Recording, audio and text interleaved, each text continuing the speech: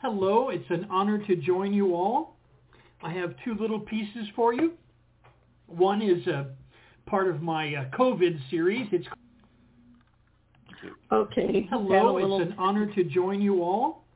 I have two little pieces for you. One is a part of my COVID series. It's called Hey. Okay. Had a little technical problem here. This is Progressive News Network, and I'm one of the associate producers, Janine Moloff. I want to welcome Mircea Dan Poet and associate producer. He'll speak for a couple minutes about episode number 20 and our artistic guest. Here we go. And let's see if Mircea is on. Mircea, are you there? Yes, I'm here. Hi. Good evening. Hi. Actually, Hi. good afternoon Welcome. in your case. Yeah, I'm going to struggle through this because I'm just not the most tech-savvy person. So we welcome you to the show, and I'm going to let you just introduce the program. This is very good. That's what I'm going to do. First of all, I will introduce Dan Bonsanti and Orchestra 14. Okay. And I think it's all been set. Okay.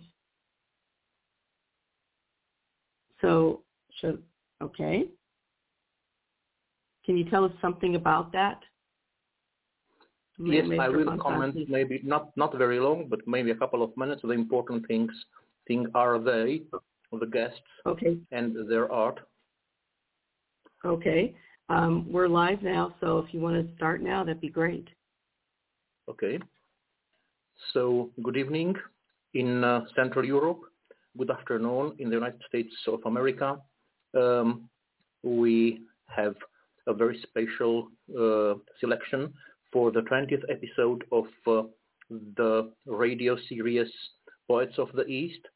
A very special selection made by Rick Spisak, as usual.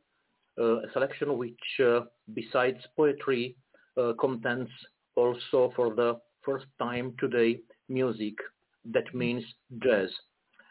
As a poet, as an experimental plastic artist, and as an experimenter all in all, as an artist, Rick Spisak knows very well that jazz and poetry are united, are connected by their improvisation character, because poetry is maybe the most democratic form of art within literature, and the jazz is the most democratic form of art within music.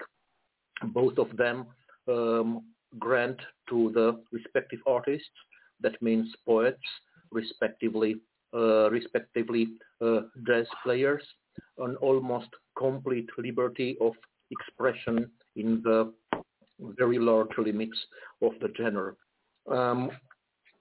We have today the pleasure of having as one of the three guests of today's episode of Poets of the East, a real poet of the music, a poet of the jazz, which is Dan Bonsanti, the leader of Orchestra 14, one of the most famous jazz orchestras, jazz groups in not only in the United States of America, but all in the world. Actually, each of them, the 14 Jazz Orchestra, comprise of 13 premier jazz and studio musicians and distinguished jazz scholars. Individually, they have recorded, each of them toured and or performed with many of the greatest jazz and pop artists of our time, from the big bands of Stan Kenton, Maynard Ferguson, Mercer Ellington, Woody Herman, until jazz artists as Billy Eckstine, Sarah Vaughan, Jon Hendricks, Mel Torme, Jaco Pastorius, Stanley Tarantine. Actually, their specialty, their very fine specialty, is taking a contemporary jazz approach to a very wide assortment of styles. Actually, they managed to adapt to these jazz conditions, to those jazz dimensions and criteria, a very wide, a very large assortment of styles, performing from jazz composers until pop or rock artists. It may sound paradoxally, but it isn't.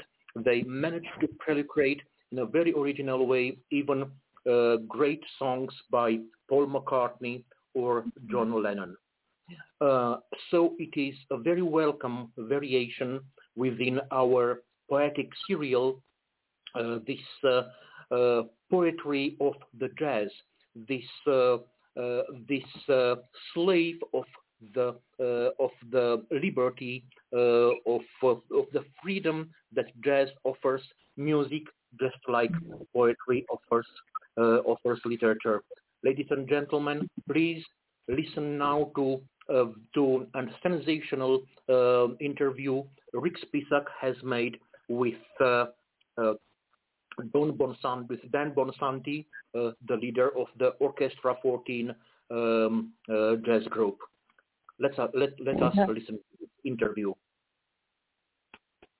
Ladies and gentlemen, I have the great good fortune to be able to bring you today Dan Bonsanti, arranger, composer, talented musician extraordinaire, one of the leading lights of jazz in South Florida, and that's saying something because South Florida has some really awesome jazz and has had a history of it. Dan, welcome. Thank you so much. It's very kind of you to invite me onto your show.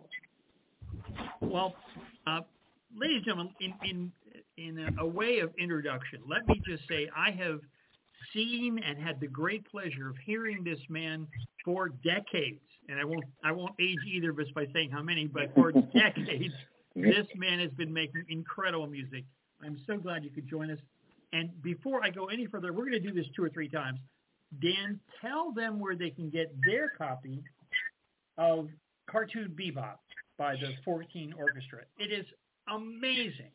Oh, thank you so much, Rick. Well, of course, for us, some of us old schoolers that still like to have and enjoy playing CDs, you can either get them at a very good price now at Amazon.com, or you can actually contact us at our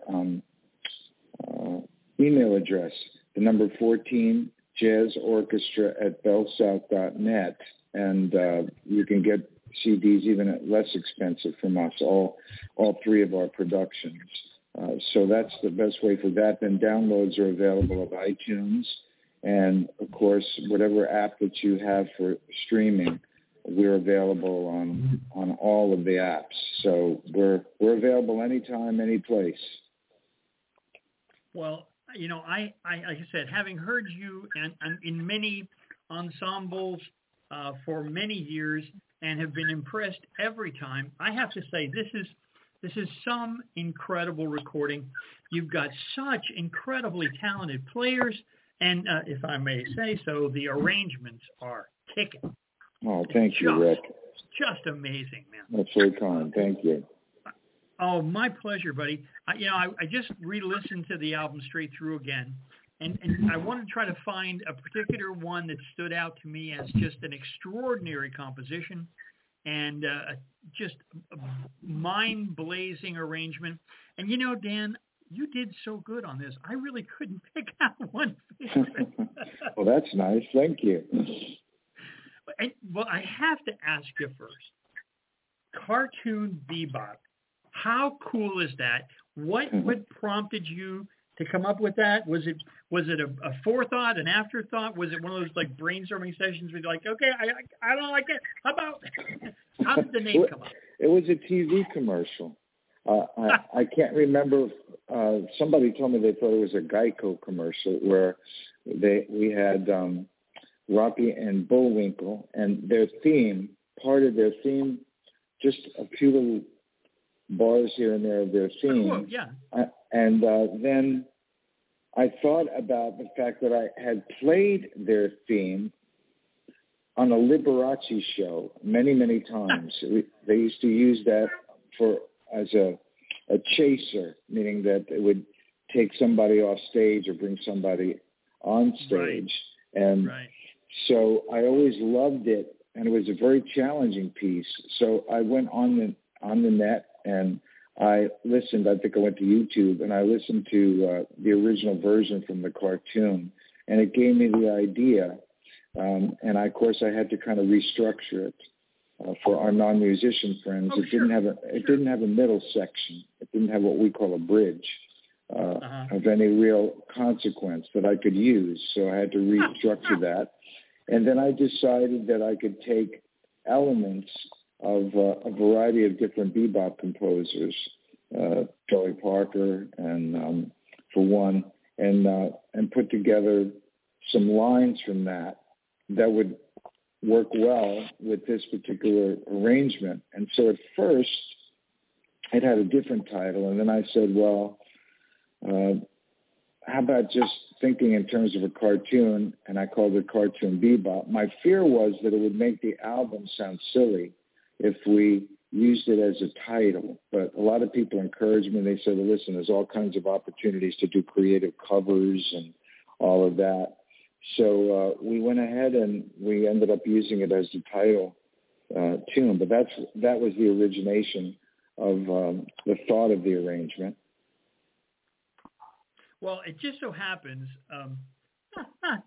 when I was about to leave South Florida environs, I decided I would treat myself to one DVD that I could connect to the old South Florida scene and have a creative vision of my future. And I, as a matter of fact, bought a collection of Rocky and Bullwinkle DVDs. It was my favorite cartoon as a kid. It was, absolutely. It's a very smart cartoon. Yes. And it had all kinds of all other kinds of characters, Fractured Fairy Tales and Dudley Do-Right and all of those things that as a kid in our generation, I really enjoyed. Well, it was such a pleasure to get this CD and to listen to those wonderful players. My gosh, you really had just one incredible pick of musicians. But you know what? Before I do that, I wanted to ask you about the dedication to two extraordinary musicians, Ira Sullivan and Mark Colby. Yeah. Well, talk a little bit about those two men and what their music has meant to you and to so many of us. Oh my gosh! Well, first of all, Mark Colby and I were almost like brothers. You know, we attended the University of Miami together. He was there a year before I got here, and he took me under his wing, and we spent countless hours together listening to music and hanging out, and then playing gigs together for many, many, many years in all different kinds of settings, the hotel circuit, doing shows, small jazz groups, playing with at the Bachelor's 3 in those days with Jaco Pastorius in Peter Graves' Atlantean Driftwood Band and in his orchestra. And then we stayed in touch to go on the road with Bob James and Maynard Ferguson. And all these years when he settled in Chicago, we stayed in touch. And on our second album, I had the privilege of being able to have him play on a couple of tracks, including a solo on a tune called Firewater. And it just was incredibly devastating to so many of us for him to all of a sudden, it seemed, even though he'd had health issues for many years, all of a sudden to find cancer. And by the time they found it, he was gone from us in less than, I think it must have been 10 days. So it was my goodness, really terribly shocking and so sad. I miss him every day. We used to call each other all the time and, laugh and reminisce. And he was somebody that I could ask his opinion about something I was working on. So he passed away in August, and only just, I don't think it was much more than a week or 2 weeks later, Ira Sullivan, who there isn't any way to describe his value as both a person and a musician to South Florida, because he mentored so many musicians. He was the first jazz musician that I heard when I came down to go to school here in the fall of 1968. Now I'm really showing my age. I hadn't even moved into my dorm yet. I was unpacking when guys from the jazz department came over to my room, introduced themselves, and told me they were going to hear somebody called Ira at a hotel bar, actually, a motel bar called the Rancher up in North Miami. So they said, "You got to come with us." And I said, "Well, who is Ira?" And they said, "Well, you'll hear him and you'll know who he is." So and then we struck a very good friendship. We played together like many other musicians in South Florida. I'd go and sit in on his gigs after, late night after another gig, and he just and used to go to hear him play in a variety of different settings with the best musicians, jazz musicians in South Florida. And it's just, it's a tremendous loss to us. I mean, he had a great life. He almost lived to 90 years of age and was still playing. We lost about a half a year or a year of his playing because of the COVID infections. And so he wasn't out and about and playing. But I spoke to him not even 2 weeks before he passed. He heard that I had COVID, and he called me to see how I was. That's just the way he is. And I didn't know at the time he was suffering from pancreatic cancer, and he hadn't told people. And so it just seemed so sudden that he passed. He sounded a little weak on the phone, but he was almost 90. So, Sure. But anyway, it's just, it was an opportunity for me to, produce in the recording to let listeners know that these were two musicians whose contribution to South Florida, not just South Florida, of course, but particularly to South Florida and our music down here, is incalculable. So anyway, that was what prompted me to put that together, and found that neat photograph of the two of them when they were much younger that is in the back of the CD. So people have to have the CD in order to really enjoy, I think, all of those things. You're right. You're right. And when you're right, Dan. They have to have this CD. It's really, it's so unfortunate, and I understand the convenience of streaming. But for listeners that have a particular group or a particular musician, somebody that they really enjoy their music, they don't realize that there's no product to sell anymore because people stop buying CDs and even downloads. There's no compensation, and so there's less and less quality recording that's going to take place, because whatever money that you spend is a complete loss. There's 3 streams on the average to a penny. So if you buy a CD, maybe it generates $6. You buy a download of an album or a track, there's a decent compensation. But 3 streams to a penny, you can have hundreds and hundreds or even thousands, and you make a couple of dollars. So there's no way to get your money back when you spend a bunch of money for a quality recording.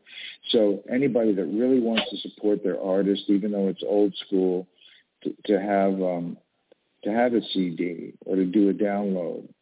With the CD, you have all the cover information, who all the players are. So I don't think that's going to come back, but it's a great way to support the artists that you really admire and enjoy listening to. Well, I hope they don't ever go away. So in this one area, I hope you're wrong, buddy. I hope I am. I can't even buy a car or lease a car now, a new car that has a CD player in it. Incredible. Yeah. So anyway, but so that's the story behind Ira and Mark. We just missed them incredibly. Well, I wanted to mention that because I know them both and had the great honor of calling Ira friend, and I had a chance to engineer an album of his. Wow. It was such a breathtaking experience. Dan, and I know there are musicians and there's great musicians, and very, very few of them are just truly great human beings, and Ira was one of them. Oh, absolutely. That's a great I think that's a great description. Absolutely, that's true. And, I don't think any of us will ever hear Amazing Grace without thinking of him. That's true.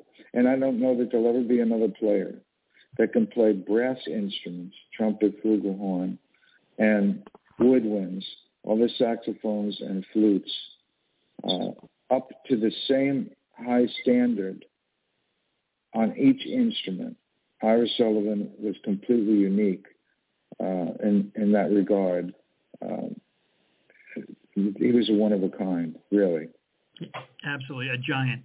Well, and speaking of giants, let me talk to Dan Bonsanti, the arranger. Uh-oh. So, I am always so curious about the arrangement process and about how you pick the voicings. And I have to tell you, buddy, of course there's a degree of improvisation in most of these performances, but the arrangements, the voicings, how you're counterpointing the woodwinds and the brass, would you say that is there a guiding principle, or is it strictly the gestalt of the moment, how you choose to do an arrangement? I guess it's a combination of many things. First of all, I listen to a lot of music before I decide what I think I want to spend my time on. If I'm going to cover a tune, I'm not going to do something original, then I want to pick out something that either the melody stays with me after repeated listening, or you just can't seem to keep your foot still every time that you hear this particular piece, even if it's recorded by many different artists. So as an example, I spent probably a good deal of 2018 listening to music to pick out the things I might want to arrange for a project. And it's almost like, I think this might be an exaggeration, but I tried to listen to each one of the tunes I thought I might cover for this project 100 times. I wanted to listen to it until I ordinarily would be so sick of it I didn't want to hear it again. And if that didn't happen, I felt that if I could come up with an arrangement that had something a little new to offer, that listeners, it would stand up to repeated listening. And so then in 2019, I began to write arrangements. And usually I would write more arrangements than I would need so that I could pick out, what seemed to be the best things for the project. And so I finished all the writing by 2019, and then we spent 2020 actually, producing the recording to issue it early in this year. So in the process of listening to so many different recordings of the same tune, I would actually start to envision some different ways I could approach it, different ways I might be able to adapt the form of the piece, the colors involved. And so one of my goals is even though that the band has 13 to 14 pieces in it, I try for it not to sound like a big band. I want to be able to have the colors that you can enjoy having many instruments, but I don't want the weight of the ensemble to override the colors. And so one of the advantages, and I hope I don't get too scientific with this for whoever might be listening. Go. But the color, to get the sounds I'm looking for, a smaller ensemble forces you to arrange by mixing instruments from different parts of the band, brass and woodwinds using mutes and all different kinds of woodwinds take a different approach to using guitars so that it's an ensemble instrument as well as an instrument to accompany solos or as a solo instrument. So the instrumentation, the particular pieces that are selected, and then that particular approach is what leads me to to how the arrangements, come out. And with the new technology that's been available now for quite some time, I use a software called Sibelius when I write, and it has the ability to play back. So unlike the early years where you wrote a score and you had it in your mind, but until you heard it with all the parts written out, you couldn't be 100% sure what you liked and what you disliked. Now, I can experiment every day. And if I don't like it, maybe I'll spend a whole day or hours writing a particular part. And then the next day I come back to it and I listen to it and I don't like it. So I can change it, scrap it, do whatever I need to do. I can experiment. It's a lot easier. It's a tremendous tool. All the instruments are emulated. You can even buy all kinds of other software that improve the particular sounds that you're listening to. And it's you get a pretty good idea what it's going to sound like before you go to start to record it. Now, you don't have any solos in it. It doesn't have the feel that a real performance would have, but it's a tremendous tool, and it just makes the final product, I think, a lot better and a lot easier to organize and put together. Well, you've got so many killer players on there, and I was going to ask you a production question, if you will. Uh-huh. You've got two associate producers, Mike Levine and Mr. Michael Herzog, yeah. Herzog, yeah. Talk a little bit about how you worked out the arrangements with the producing team. Oh my gosh! Okay. Did you have them do some different cuts? Was it overview? How did that mesh? Okay. Well, Michael Herzog, he is also my the PR man for radio. So he does all those promotions, and we've known each other for quite some time. We met when I was doing some writing for the Jaco Pastorius big band, that Peter Grace has had. And so we became good friends. And he helps me a lot with the concept of the album, like the title and what kind of tunes and, things related to what kind of audience the band has. And that influences sometimes the selections that I make, how diverse the recordings, each tune is from one another. So he's a conceptual associate producer, where Mike Levine, this album wouldn't have even been possible without him. I mean, he was like a magician. So here, in this particular case, the musicians were selected not only based on their talent and their skills and the fact that I knew their playing and that their style would be appropriate for everything that I was going to do, but they had to have a recording studio at home because we were never going to be able to meet. So every track was done individually, never collectively. Nobody played together. I think there might have been one exception where we had bass and drums on one track at the same time. I think. Maybe not even that. And so, so Mike had to take each one of these individual tracks. So what we did was we sent an emulation of the score so that the musicians could have something to play along with. It had a click track. It had the emulated score. They would lay their track down. Then they would send it to Mike, and Mike would have to create a master and put every track separately into the mix. So the challenges are endless. First of all, everybody's microphones and stuff were different. Their environment was different. So you have all of those challenges to deal with. And then, not everybody cut the note off exactly in the same place or their feel would be the same. So you have a little bit of editing to do, just like they even did in the analog days, only just not cutting tape, So every single track was done that way. And that's why on this album there are some players that are different from our other two that weren't regular members of the band, because some of the regular members couldn't record at home. They didn't have their own studio.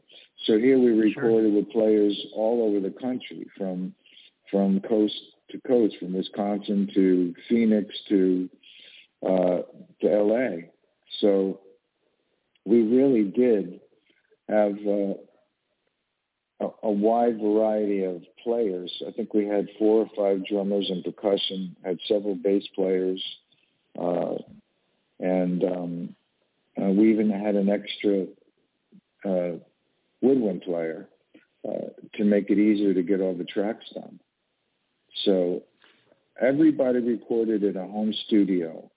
I think my brother Neil, who played woodwind parts on most of the tracks, he recorded at a local home studio because he wasn't able to record at home, and I wanted my brother on the album for many reasons. Sure. One reason, of course, is that he's maybe one of the best oboe and English horn doublers in the country, and so I had written a number of things for him to play on.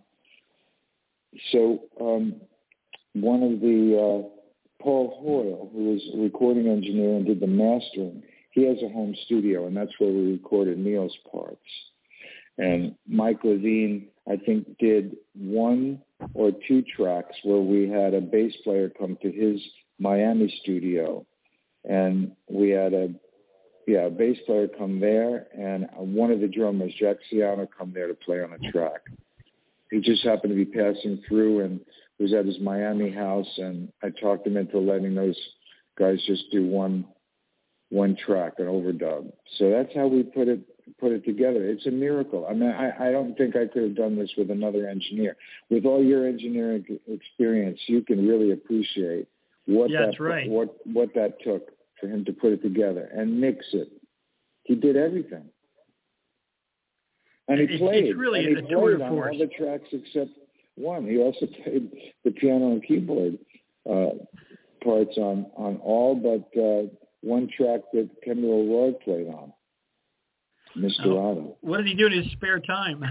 Yeah, oh my God. And then plus he was also producing his own CD for the smooth jazz listener, which is doing great. You can hear it on Watercolors on satellite radio, that station. And I think the last time I looked, and it's probably higher now, it was 39 on the top 100 chart for that particular genre of music. So without him, we couldn't have done it. Well, I mean, there's so many world-class players on here. I don't want to list them all. I mean, Ed Mena, Ed Kaye, Randy Bernson, Mr. Orta. My goodness. Yeah, Peter Erskine on drums is another. And guests, so to speak, would be Mark Egan and Peter Erskine and Randy Bernson, who played with Joe Zawinul for so many years, and a great artist in his own right, just among, some of them.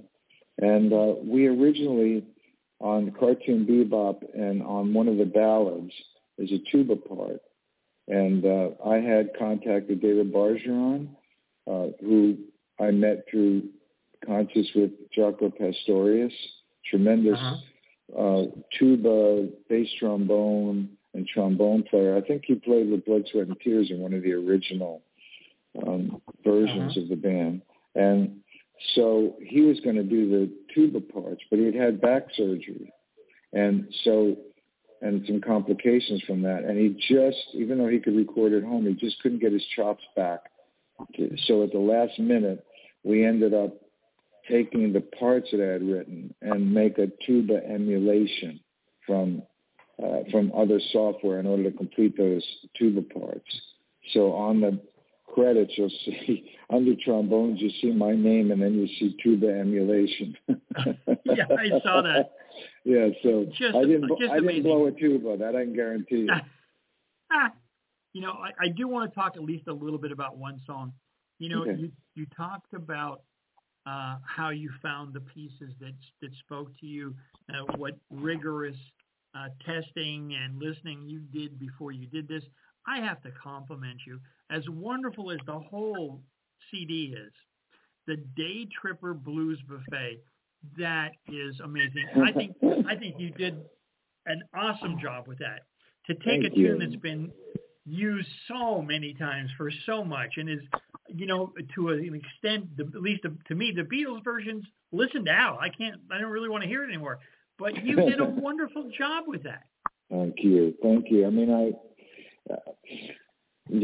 what I tried to do is I wanted to write a blues that I really could enjoy, that would stand up to repeated listening. And I also had thought about looking for a Beatles tune that I thought might be fun to do. I've done many of them over the years, and their later compositions do very well with a variety of different kind of jazz treatments. So I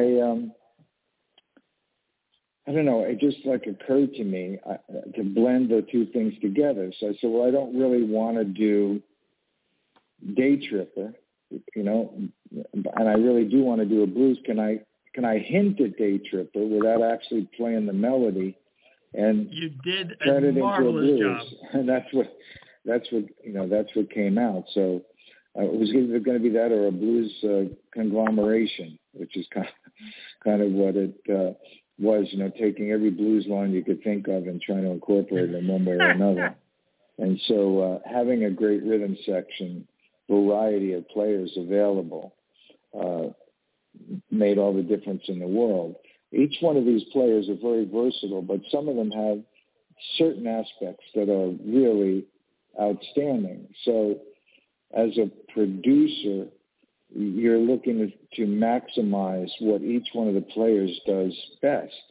My brother, English horn and oboe, are outstanding qualities for him. And then Jason Carter, who does great work with as an improviser, but also great work with mutes. And so I had him play the solo on Cartoon Bebop, and he played that in a harmon mute. And then the bass players and the drummers, it's easier to find somebody who can play strong and loud than it is to find someone who can play all of the delicacies with great imagination. And if you can believe it, on every single one of these tracks, the first recording was done by the drummers.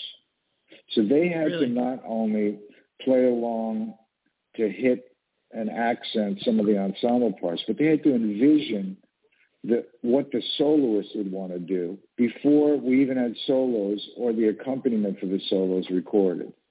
And so of all the amazing things that took place, I think that was the most amazing thing for me, was the job they did. So as an example, Peter Erskine, who has played with everybody you can imagine, and we became friends. We were on the Stan Kenton band together, and then later we played with Jocko together. So we'd retained a long-distance friendship for, as you said, for many decades.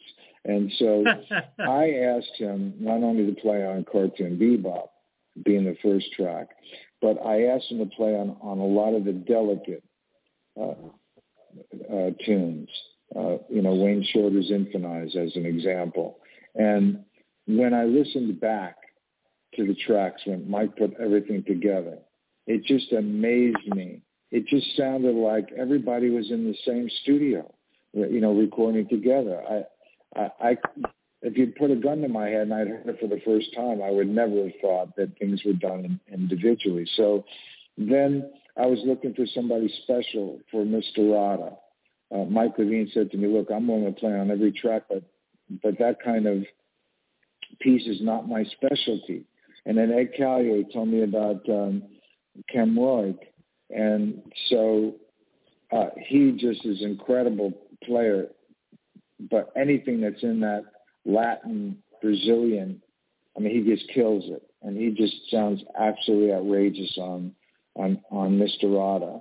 And then I had this tremendous fast piece, Got a Match, featured the two Eds on piccolo and tenor saxophone, but also a bass solo. And so Nicky Order is one of the most outstanding soloists that we've had in our community on electric bass and Strappo Pastorius. So trying to match everybody up, the drummers, what would be a great piece to feature Randy Bernson?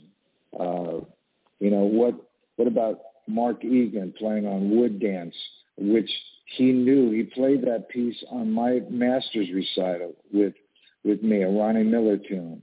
And so looking for all of those kind of matchups were, many of the things that caught my attention. Many of these players, Lindsey Blair, Tim Smith, Peter Brewer, Ed Callier, Ed Mena, Brett Murphy, Jason Carter, Dana Tebow. I knew these players as students through the program when I was on the faculty at the University of Miami. And a lot of us even played gigs together while they were students. Tom Timko is another one. And he lives in New Jersey, and he contributed on many tracks on tenor and flute. So all of these things contributed to what I hope is the best of the three albums that we've produced. Well, it's a marvelous, marvelous recording. I really, words fail me. It's just too exquisite for words. You did an awesome job producing it. And before we leave, I want you to tell my listeners one more time, how can they buy this incredible CD? Well, they can get the CD at Amazon.com. And, Amazon.com, they take them in small amounts, like you send them 5 or so at a time. And they've been, even though we haven't sold very many because people aren't buying CDs, I know they just asked us for a restock. So the newest album, Cartoon Bebop, it may take a couple of days before they can fill the order. You can buy them a little cheaper from us. Like I said, all of the CDs are at Amazon.com, all three of our projects, and the same with us. And so you can get them a little cheaper by contacting us at our email address, the number 14, so 14 Jazz Orchestra at bellsouth.com, or they can go to iTunes and they can download a track or the album. I think you can even get the cover. I don't know if you can get everything else when you do a download. And then, of course, all the apps have us for streaming. Well, that's fantastic. Dan, you've done such an amazing job. I have to congratulate you one more time and tell our listeners you've got to have this CD or at least the tracks, but get the CD, get the information. Thanks so much for being with me today, sir. You have a wonderful day. You too, and thank you so much for inviting me on your show, and stay well, and I look forward to talking with you real soon, and thanks again for including us. Best to you and your family, my friend. Take care. Thanks so much. Bye-bye.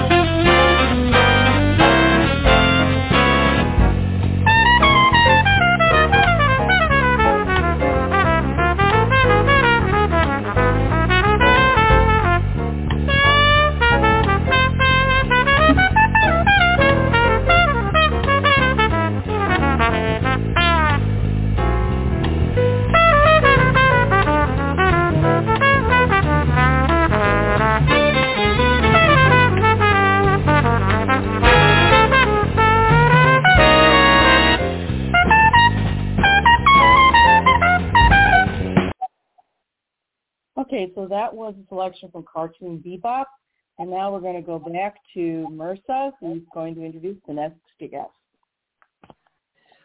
So, on one hand, I was right when talking about the connection between the freedom of poetry and freedom of music. On the other hand, by choosing this exquisite artist, Dan Bonsanti, for today's episode, Rick offered us actually also a different poetry lesson, because everything Dan mentioned and told during that wonderful interview Rick made with him was in such poetical terms. On one hand, it was very descriptive and very specific for his work.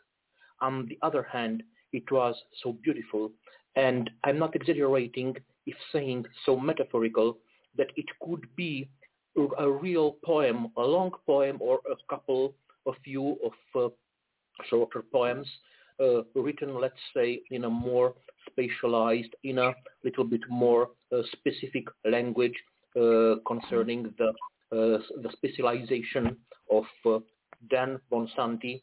That means creating classical music pieces into contemporary jazz. So it was a real, at least a double poetry lesson offered by this excellent, exceptional artist, which synthesizes in such an original way music and poetry.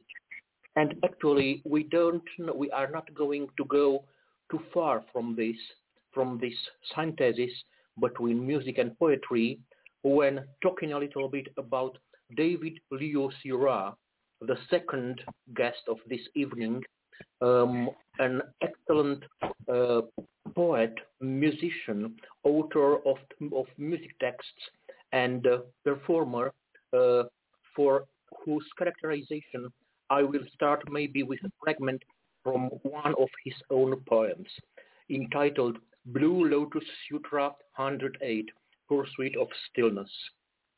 Now is the time to taste and see. It is good what you have made.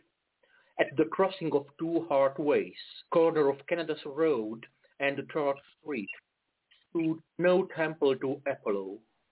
It spun the subtle filaments that became the frame of this wakeful heaven, sacred to local travelers and international sojourners, all seekers of warm wisdom, served in earth-tone ceramic cups and captured by the aperture of true human vision.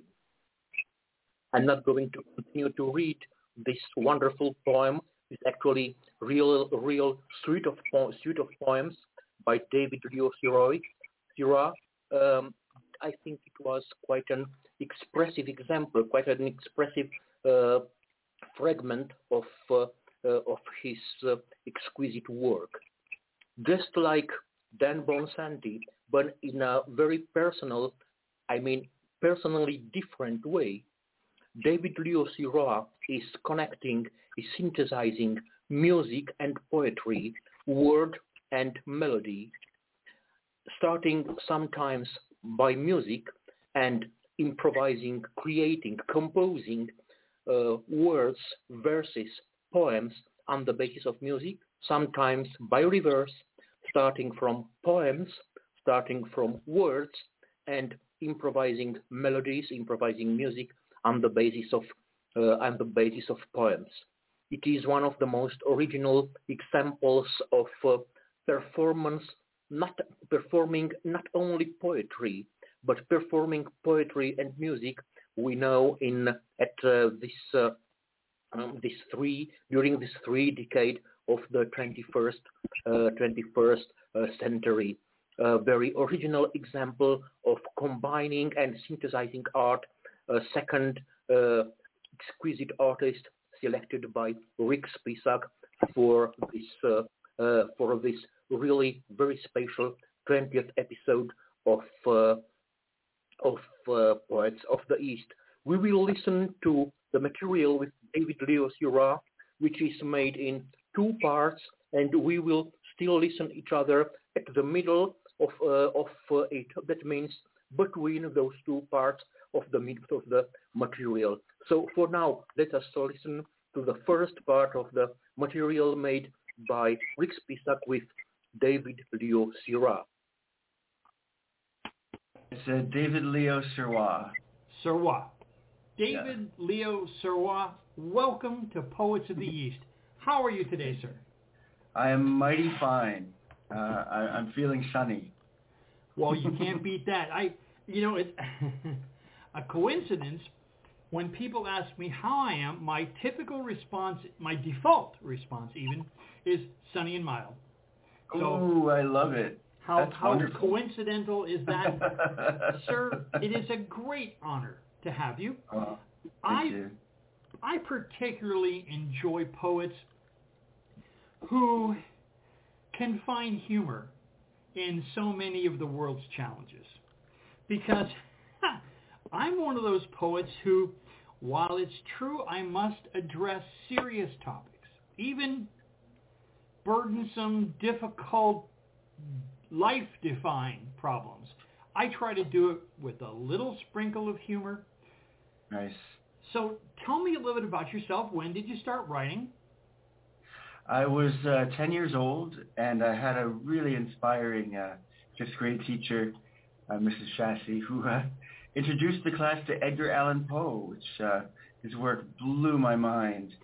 And as you know, the sublime is what blows your mind.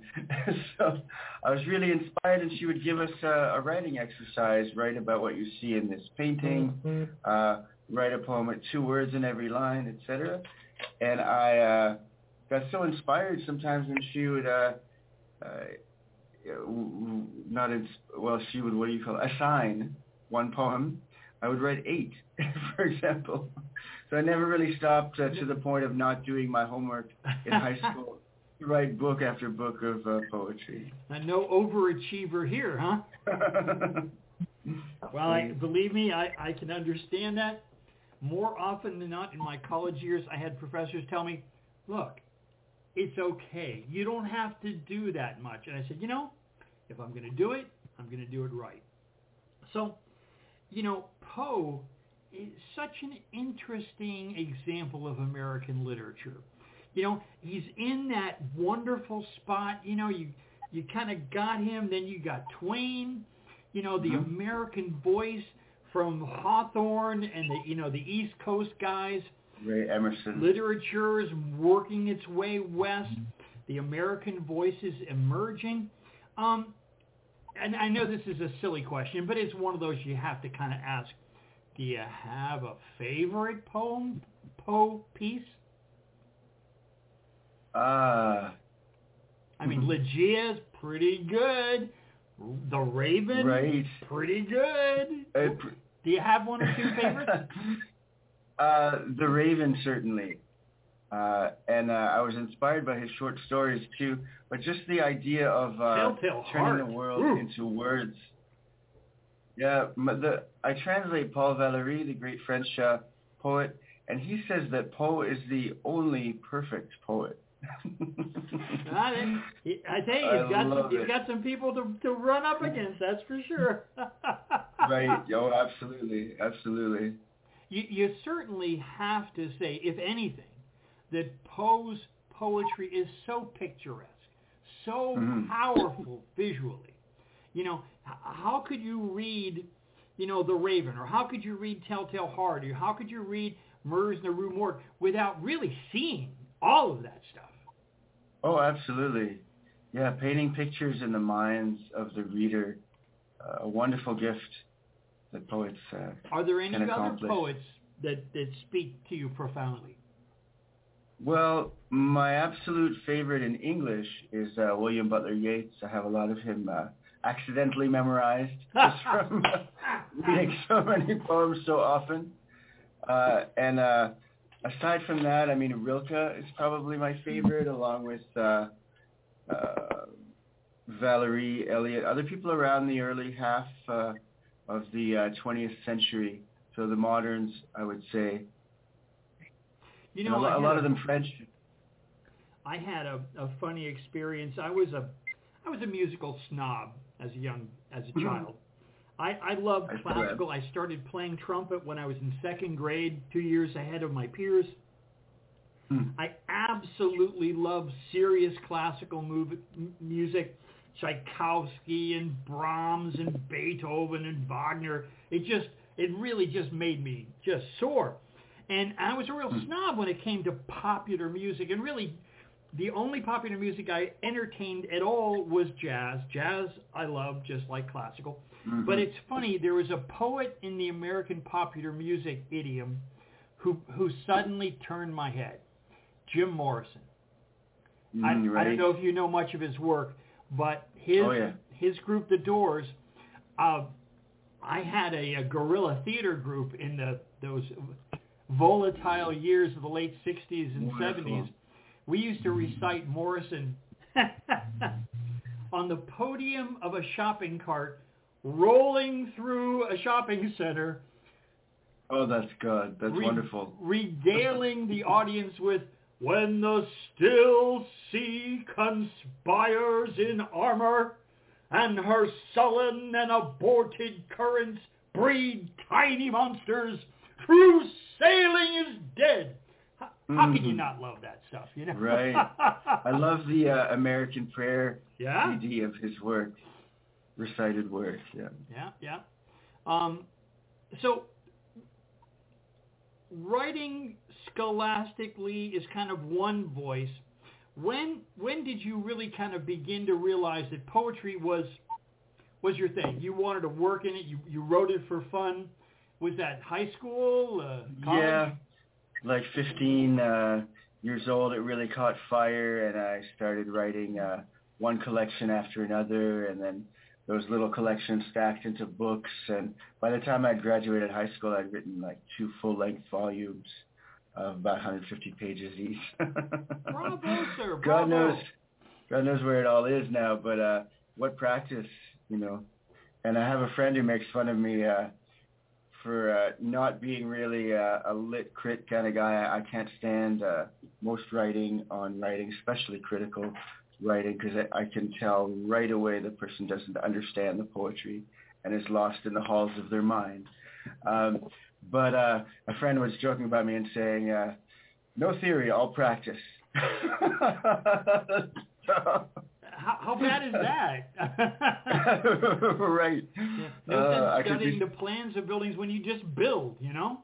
Right. Well, as Yeats said, there is no singing school, only studying monuments of,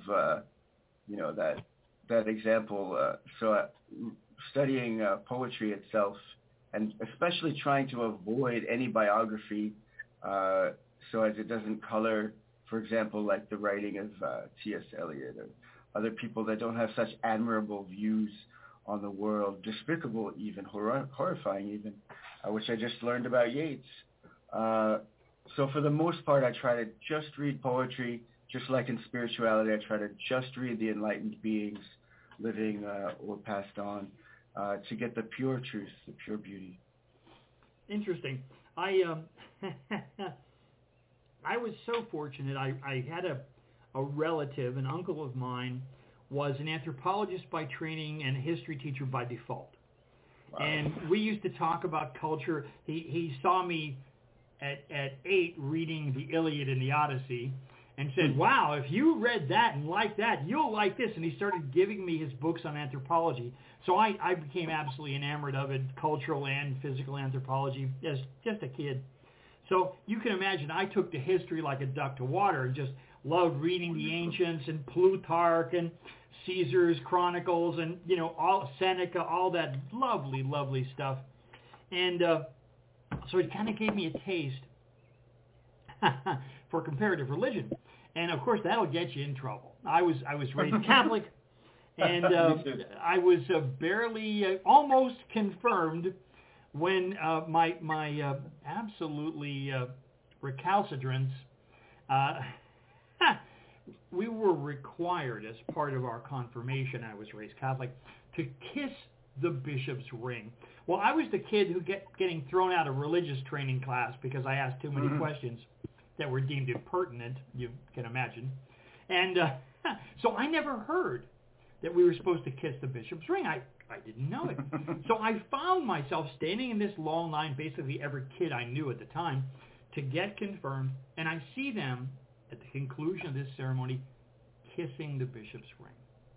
And, you know, something in me, I'm picturing in my mind Jefferson and Adams and Tom Paine, and I'm thinking, these guys aren't kissing anybody's anything. This is absurd. And when it was my turn, I shook the fellow's hand. He snatches it back, puts it in my face, and said, "Kiss it." Well, I wasn't inclined to kiss it when he was nice about it, so I certainly wouldn't do that. And I got myself thrown out of church in front of the assembled multitude. So I began a study of comparative religion, Buddhism, Hinduism, Zoroastrianism. I read the Quran, the Upanishads, the Ramayana. Territory I think you're probably familiar with yourself. So I really appreciate the fact that you say you've studied spiritual matters, especially the books of the masters. Do you consider yourself, the current term of art is spiritual but not religious, or do you have a creed, a doctrine that you follow, or a teacher that you really appreciate? Where do you fall in that range? Yes, for over 25 years I've been a student of an enlightened master from India, practicing, though I'm not really into being in a group, just a kind of the one-on-one experience, the internal experience, mystical life. I've been studying under a teacher, lived in her ashram for almost a year, and I daily practice chanting, meditation, good stuff, mantra repetition, certainly throughout the day, and try to have a really clear and pure outlook on things, seeing the divinity in life. Yeah, I taught Kundalini meditation, pranayama, and ran a couple ashrams back in those exciting days of the 70s. And some of the teachers who I appreciated an awful lot were Ram Dass and Alan Watts, and so I kind of consider myself a Taoist, and like you, not a congregate in any way except that direct connection in the heart. Wonderful. The Tao Te Ching is my favorite book. Absolutely. I had a very interesting experience with the Tao. For a while, I'm a double Virgo, terribly skeptical, let's do the science, let's see the experiment, etc. Not a believer much at all. And so I was very late to the arena of divination. And I thought, I've gained so much from meditation. I've gained so much from these spiritual practices. I should probably at least give it a try. Give it the study. Look at who teaches these systems. Try to get an understanding. Long story short, I began studying the I Ching, and I began to really kind of get the sense of it. And in another part of my reality, I was drafted. This was the last year of the draft. I was. They were going to send me to Vietnam, and a dear friend of mine said, "Rick, listen, don't do that. I'll give you some money. Go to Canada." And I thought, "Oh my God, an expatriate artist poet? Wow, that sounds really good." When I thought about it, it really didn't feel like the right thing to do. I felt that as an honest poet, I should go and let them take my bite. They own my bite. That's what they said. But I should basically refuse to give them my mind. So I would go in and speak the truth, which is an exciting path to take, but that's the one I took. And long story short, after a series of adventures, I found myself dragged into a psychiatrist's office there at the Army Hospital. They seemed to question my judgment. Here they are, pro-war, pro-killing. This is all grand, and for some reason I didn't feel that was my path. So I clearly needed to see a psychiatrist, and so I meditated on the way. Right? I thought, I had no reason for any hope of anything positive. The chances of a positive person weren't really good. long story short, I had a feeling. I meditated on the way there, chanted Om, and had a feeling there would be a clear sign that everything would be all right. I walked into the psychiatrist's office. There on his desk was a cup. On that cup was a hexagram of I Ching. Straight, broken, straight, straight, broken, straight. The sun above, heaven on the earth. The gentleman said to me, I think you have better things to do than to kill people. And I said, I think you're right. Wonderful. So that was kind of what a story. You see it in reality, there it is. But enough of that.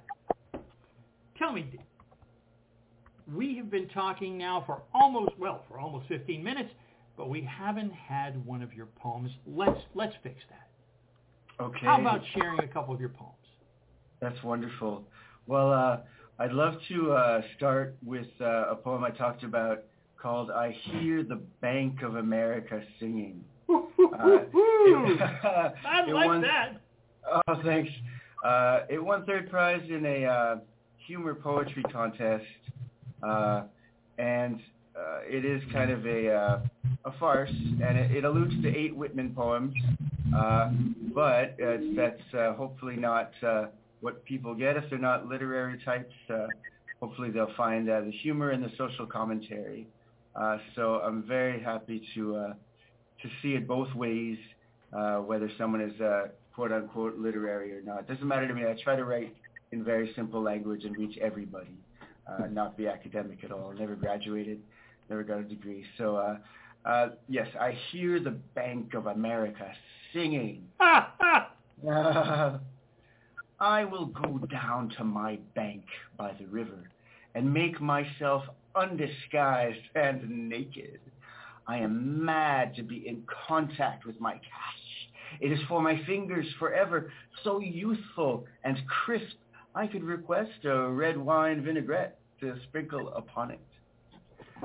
When I heard the learned investment counselor recite the charts and figures, ranging them in a fan formation before me, his basso profundo projecting from the orbic flex of his mouth, how soon, unaccountable, I began to consider linkage. A long-term, low-interest loan, perhaps a business account, and why not? I am huge. I possess more presidents than I need. I will freeze them in space and proclaim myself a corporation. I will not wait in the maze of velvet robes, though I have in mystic play run my fingers along their plush loveliness. I instead must move to the head of the business line and hold the virile teller in my manly gaze. Spending all time, minding no time, while we two chant together, oh, bespectacled investment counselor, firmly tucked into handsome pantaloons and collared shirt, their aroma of fabric softener, finer than prayer. The sniff of the fresh green carpet is a kind of innocence.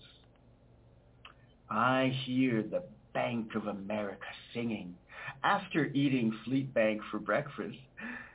The varied carols of customer service representatives I hear intoning myriad monetary options, cheering the freshman customers and summa cum laude alumni alike, who may complete a brief survey on the nature of their banking experience in exchange for a morsel of milk chocolate. Oh, overdraft protection. Oh, wise avoidance of insufficient funds. In the dusky past, sadly resulting in countless $25 charges. Oh, Captain, my erect and fertile institution, I am aching to press my flesh against your million billboards with their ecstatic, ethnic business women, who eye the easy pass swimmers in their muscular Vipers and Lexuses and Beamers. I like the late yellow moon sleeping on the surface of the sea. I am heavy with love, with love. Lovely. Just lovely. I love the quotes in there. That's oh super. My. Thank Super. you so much. Whitman would be very proud of you, sir. Oh, very good. It shows I drank volumes of Whitman. Well, anyway. All I was missing was a roar. Right, my barbaric yelp. Well, before I wave one of mine at you, and I will. Great. Why don't nice. You? Okay. Well, I was very inspired by what you just read, and like so many Americans, I was very inspired by the activity on January 6th past. So I wrote this little tribute to those special patriots. It's called An Invited Guest of the President. I'm so excited. He'll be delighted at our passionate dreams, each unrequited. I'm headed for the White House uninvited. He'll open the doors, he'll roll the rugs off the floors and let us right in to celebrate the din. So much better to hear than when the crowd gets in, when it roars like the fires in stores and the gaily painted and tainted mob rushing through the door. We'll burst some windows and a mirror or two. He'll join in. What else could he do? We might break a window or two or perhaps stain a rug. But they'll be right. He's in so snug. While we in democracy's graves are dug, we might borrow a laptop and rifle some files. Our publican brothers won't be deniers. They brought us the matches here for our fires. They let us in and around quite right. We're all riled up at government and ready to fight.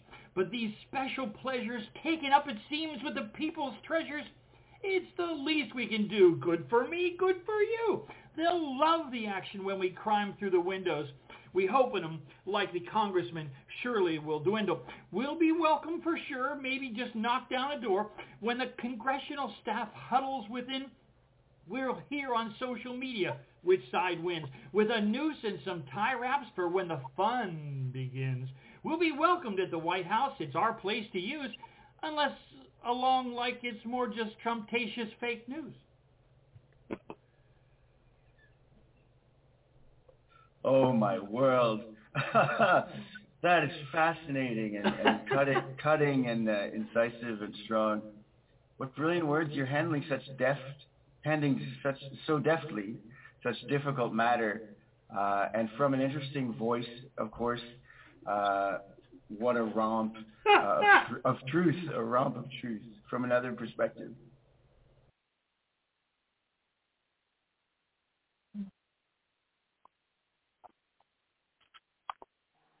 Okay, and back to you, Mircea. Actually, after this real recital of poetry, rhythm, I can't say music because no music was here, but it was the rhythm, it was the musicality, and I dare say it wasn't an interview made by a radio producer with a poet, but about a dialogue between two poets and performers. Each of them proved his own way of being a poet and a performer. Each of them proved what performing poetry means. Each of them showed that poetry is, or maybe, a combination, a well-balanced combination between thematic, stylistic, and interpretation. That means performance. Performance of the one who is reading or reciting the respective poem. It was actually, besides being a very interesting and enriching dialogue, enriching interview with the poet David Leo Sirois, made by the poet, little by little, it changed into a passionating dialogue between two poets expressing their own personal performing art. Actually, what I can say after listening this first part of their dialogue is that David Leo Sirois' creation has to do very much with improvisation, with the art of actor, with the metaphoric ability which consists in the intonation of the voice, in the inflection of the interpretation of the respective poem, because the poems written by David Leo Sirois have at least three very important dimensions. One of them is what we see on the paper or on the screen of the computer or in the book, in the collection. The second one is what the poet himself is reciting, and it is something completely different. The same poem recited, presented, performed by the poet, by the performer, David Leo Sirois, is completely different. And the third level is the one of the interpretation, the one of the symbolistic. And it is up to each of our listeners to interpret, to understand, and to find the key of those very deep and interesting poems, maybe during this week when the link connecting to this 20th episode of Voice of the East will still be active. Ladies and gentlemen, we did our part. We presented the poet as thematic and stylistic dimension. It is up to you, after listening to it, after listening to his poems, after listening to him, to decide and to decipher the deep and complex symbolistic of his poems. Let us listen now to the second part of the interview made by let us now hear the second part of the discussion, of the passionate discussion between two poets, two performers, and two improvising artists, two performers, Rick Spisak and David Leo Sirois. Sir, how about another? Oh, wow, thank you. Well, since most of my poems are like 3+ pages long, I have chosen... Read on, sir! I could. But if you like, I'll read a short, like half a page one, and then a 1-page one, just to be kind to listeners. Oh, listen, you read on, McDuff. Thanks. So this is called Eclipsed. It was in the Bastille magazine and recently translated into German and published in German. So anyhow, Eclipsed. I want to want one senseless thing. So soak my eyes in turpentine, fill these pores with paraffin, numb my tongue, negate all scent, and turn my ears into backward clocks. Still, our moon can shed its skin, swim in the blood of its own undoing, and make this night a parasite that feeds on street shadows, tired eyelids, and constellations of bedside lamps. Not addicted to being noticed. The moon is gone. Now it unwraps the dustless surface of its glass, wanting nothing but to want the light that eclipsed its antique mask. Lovely. Thank you so much. Lovely. And then the second one, this was in the Bombay Review recently, along with some of my lines from Dreams, which I'm compiling and they loved in India. This is called Still, a meditation on meditation. The dead can do it. From them I learn to be still and quiet. Still, my thoughts are loud. Still, I murmur in images. Still, there are minuscule movements I cannot control when I sit still. Gentle tremble of hands, eyes, lips, and the mind's blizzard of pointed letters. In a not quite forgotten, full lotus pose ritual, I begin to fill my body with an expanding soul, steeped in the spirit of the whole universe's blue lotus. One turning.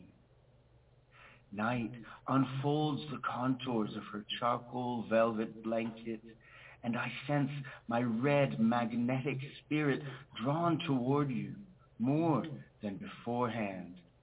Another movement I cannot control. My emptied hands reach for the circle of light you wear around your dancer's figure across the border river. Echoes of your evening teachings, lightning on my inner night's horizon.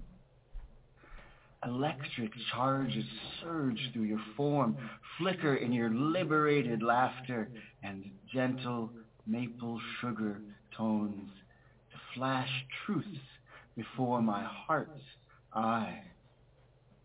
In the beginning was the Word, and the Word is with you still.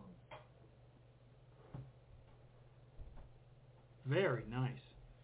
Thank you so much. Very nice. Listen, Thanks. I don't want you to be intimidated by time any.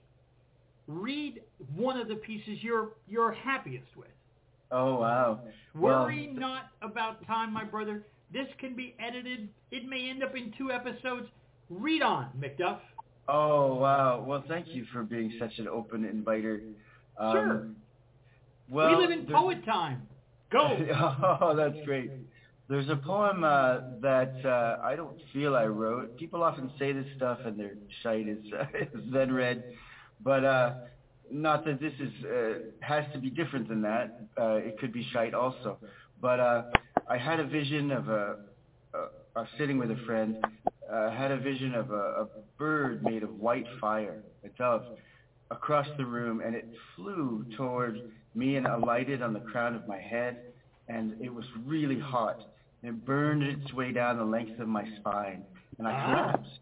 I collapsed onto the bed, fortunately, and my mouth started moving of its own volition, and started saying a creation story, and I brought it in, and my friend wrote it down, thank God. And so anyhow, I brought it into my poetry workshop the next day with Stephen Kramer, one of the best American poets. And he said, David, because I'd written in trance, blah, blah, blah, on the date. He said, David, your vision needs revision. Your automatic writing could use some rewriting. You could either leave this as a piece of trance channeling or revise it and take it the way of literature. And I hope you do. So I've revised it for 25 plus years now, and it's been published a bunch of times in English and in Spanish soon. And in any case, this is called Song for a Seeker of Eden. Over the face of naked waters, a nameless breath was blowing. In wide wind, white seeds of weakness and weightless days of realization whirled in one confused flurry. A subtle hand separated light from dark, dark from salted sky, and turned to lift solid air above from undulating dark seas beneath. On the second day, a sphere of raw fire was carried up into blank dark to make day. And a round stone mirror rose into the opposing sky in a shower of sparks to make night. Our globe's green skin split into countless shoots of wet grass, and the bark of trees burst into soft green flames. Blizzards of birds brought fresh brilliance to foliage, and 7 oceans flooded with flashing blue life of countless fish. At the next dawn, dark infant soil learned new red languages, pulses of horses and bulls. Massive shadows of elephants and rams spilled into wilderness, wildness of rain wind. On the following day, a plot of dull clay was shaped into articulate human fingers. Between blood and blood, skin and skin, man and woman, the two took shape. Held in delicate hands of sentient trees, one unique in rich scarlet fruit, pregnant with secrets and seeds that carried rumors of death. Amidst wrinkled branches, a serpent made of the yellow muscle of want wound its insidious whisper. You will know yourselves and fathom the sky if you bite this blood-colored fruit. Each stretched a fleshy hand toward one apple that was their own crimson consciousness. Man and woman shared that dark-starred fruit until their lips bled with vision, taste of sunset inside the sky. Naked, they ate red within the red as the first leaf wrinkled and blindly fell. Very nice. Namaste. Thank you. Yeah, wow. Namaste. I'm going to let that just echo there for a moment before we speak again. Lovely piece, sir. Thank you. And although I was going to share another political piece with you, a generous piece called Conservative and Liberal Mind, and I drew some parallels and tried to see the underlying unity, but instead I'm so inspired by the spiritual poem that you just read, I will offer you one of mine. Great. And so that you understand the genesis of this one, as you were so kind to share your genesis. I work from time to time with some friends in let's say a coven, who do their work in the ancient Celtic traditions. They occasionally ask me to provide a meditation. So for a summer solstice, I wrote this. It's called Golden Bees. Golden Bees. Follow me, oh my golden bees, up, up, and out of our glowing geometric home, our perfect living comb, to every bee's dream, our theme and gentle fanted rest, up, up, and out, into the sacred sun-drenched garden where every aromatic flower's face warmed by your gentle golden touch. See the arcing blessed rays, how each reachy beam buffets with its gentle caress every morning moment of life's growing flight. How every flower shines and shimmers with that very moment of your warm and generous blessings heat. How rich the velvet golden fire showers its blessing and casts its spell of warm sympathy that the dear plants so thirsty drink and endear moment by moment into their every fiber and being. Shine on my sparkling silvered wings thy embracing warmth that does guide and bless each and all the earth with its gentle, loving breath. Light our way with your warm, buttery blessing, for it is only by thy dancing rainbowed light we have found our path, illumined across the delirious, scented garden. And then, diving deep into the very heart of heaven's blossom, each beating, magnetic moment of your star-file's pulsing embrace thrills our very blood with your infinite golden reach. Deep will I dive into each flower's living heart, while they dress me and dance me in their sweetness perfume. Your generous bounty of all below warms us and delights our every moment along your dazzling, bejeweled path. Finding our way across thy beneficent, begarland glory, gilded richly with your weighty golden handiwork, grant us, O golden God, we, your busy, buzzing toilers, grant us that sweet sustenance from your scented, intoxicating, and so generous bounty. Diving deep from our arcing, soaring paths down into the deepest flower center, guided ever by your all-penetrating beams, each iridescent, beating flower's heart pulses in an intoxicating bounty of ambered sweet beads of delicious, delirious delight. Cover us in your fine powdered glory as we drink in these pretty flower fountains, nourished ever from your all-streaming generous heart. I fairly swoon and sway, so bedecked am I from your amorous, scented embrace. Carry we home our golden booty from the very shining heart. Back to our dearest sweet and golden glowy home, deliver we out our charge of grace. Pour we out each journey's bounty, lifted from our labors in your scented and flavored truth. Sunbeams guided, our every flying moment by your intimate and distant reach, fiery licking power. Our great home, but the geometric factored shadow of your golden glancing bounty. Our innermost strength only flows from your vital power's truth. No flower's shining glory except through your showering glory spent.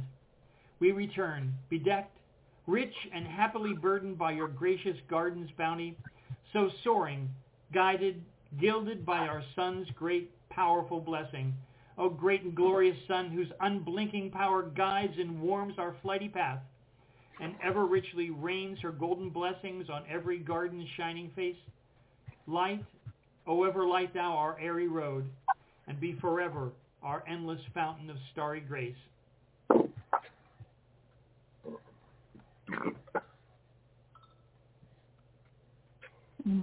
Holy word. I'm letting that echo also. Wow, how rich and exquisite and delightful and delicious and full of light. I've rarely seen someone touch on the concept or the reality of light and do it eloquently. You know, we have to go back to Dante or Milton or other places to find it, and the great poet saints of India, like in Yaneshwar Maharaj, for example, who wrote a commentary on the Bhagavad Gita.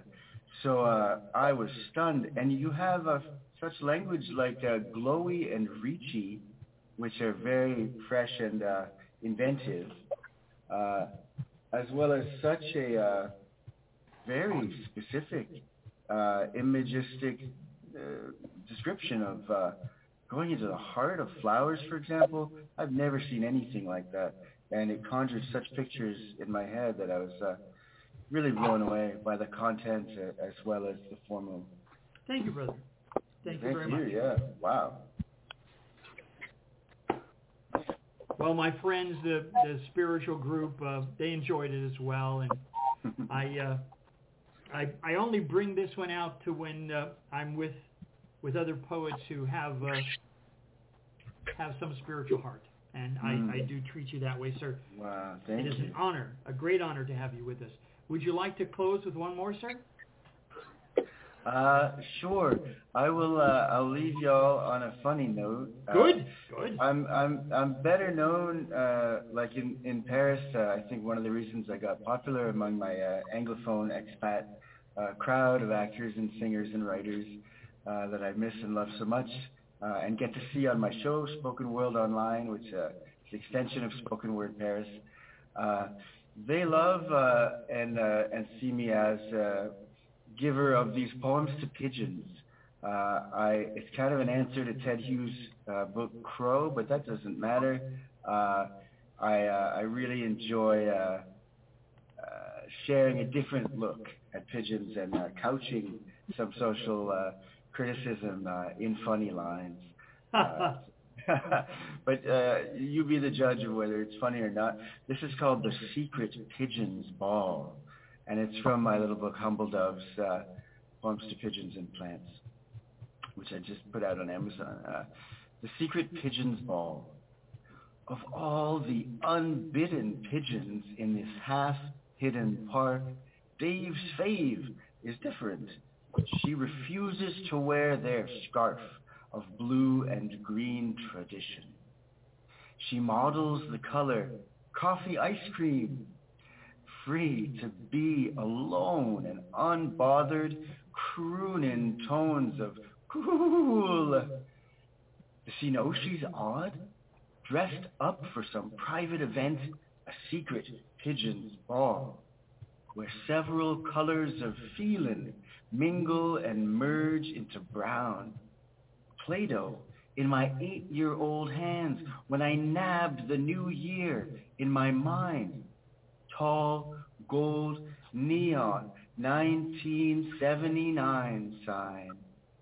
And got into Time's toy train to race faster, ever faster, into Paris proper, where in an overlooked park, a smart, illiterate pigeon, quite quiet, unaware of my stare, washes her long wing feathers in a fountain of sunshine. The essence of fashion is feeling good looking. Very nice. Very nice. Oh, I laughed so much writing that book. It was so lovely that you drew these parallels with should we say, the preening pigeon and all that we think of as high fashion. Lovely piece, and I think you draw it very well. I like the sound of poetry is always very special to me. How people use the language, and I really enjoyed your choice of words. I kind of sensed the pigeon pecking. I sort of sensed the pigeon preening. Very well drawn, sir. Very well drawn. And thank you. The other thing that I like so much, and to me this is a sign of great art, when you take some very simple subject and you draw out its divine significance, its spiritual significance, whatever you want to call that sense of the divine in everything. It's a miraculous thing. It's so much better than simple poetry than well, I won't perjure our good friends and just say that kind of poetry that takes the simple and draws the sublime from it. That's special stuff. And thank you. My brother, you're to be congratulated. You write beautifully. Thanks a lot. I love Neruda's book, Odes to Common Things, where there's like ode to the orange, to the guitar, to the spoon, to salt, and ode to bread, where he takes these common things and like for 3 pages sometimes just brings all the richness out of them, the specialness, the divine quality, and the funny, fleshy significance and echoes. One of my favorite writers, Italo Calvino, who writes just wonderful absurdist stuff to my ear. one of the pieces he recommends that if you want to be a good writer, treat on some simple object, some simple act, not with the intention to share, just to practice your capture, just to practice, working your craft. And I try to do that every day. And one funny time, I decided that I didn't feel particularly inspired, but I did have a few moments, and I thought, okay, what I really have to do is I have to collect our recyclables. That's what I've got to do. I know. I'll do it and then capture it. Make something of it in word sculpture. And it was a pleasant procedure. Wow. Sir, I have to thank you so much. Let me ask one final question. To writers who are troubled, to writers who have doubt, what do you say to a writer who says to you, I'm not sure, should I write? What do you say to that voice? Just keep going, and keep writing, and one finds one's voice, one finds whether and how much they're passionate about it and want to keep going onward. So yeah, practice makes the master, as they say in the Czech Republic. That would be my advice. And also, like Neil Gaiman said, I saw a little intro about his master class, and he said something wonderful. He said, you have to have the conviction that you're brilliant, and by writing it, you will set the world on fire. Nice line. David, thank you so very much for spending some time with us. My pleasure. I can't thank you enough. It's been a wonderful, enriching experience. Yes, deep and enjoyable and fun. Thank you. We'll talk to you soon. Okay. Namaste. Take care, Richard. Namaste. Okay, back to Mircea. Mircea, we may have to add some additional time onto the broadcast, which means when we run out of time, I may have to start up a new show right away. So just kind of bear with me, okay? Yes, I can see here we still have only 26 minutes remaining, so I am going to be very, very short. I'm going to speak very quickly. Well, we have 2 parts for Corina's show. So what I was going to do is, if you want to introduce Corina, and then when we run out of time, I was going to basically go on the board and line up just a time right after and add additional time. Okay? Okay, very well. All right, because we had a little issue here. So why don't you introduce Corina, and then I will, hopefully it won't cut us off. I will go in and add additional time. But if it cuts off, you know why. Okay? Thank you very much. Sorry for the technical difficulties. Thank you very much. So very much in short, very shortly, Corina Oproae is the incorporation of the poet, of the author, which has to adapt from a language to another, actually to 2 other languages. She immigrated from Romania to Spain, and she writes now half in Spanish, half in Catalonian, and she actually managed to reach a very high level of her poetry in those languages from which none is her mother tongue. Nevertheless, her poetical talent and sensitivity helped her compensate this formal disadvantage. Ladies and gentlemen, Romanian, Spanish, and Catalonian poet and international poet Corina Oproae.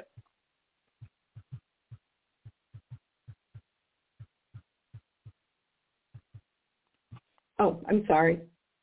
All right, so at this point, we're going to end this show just for a temporary moment.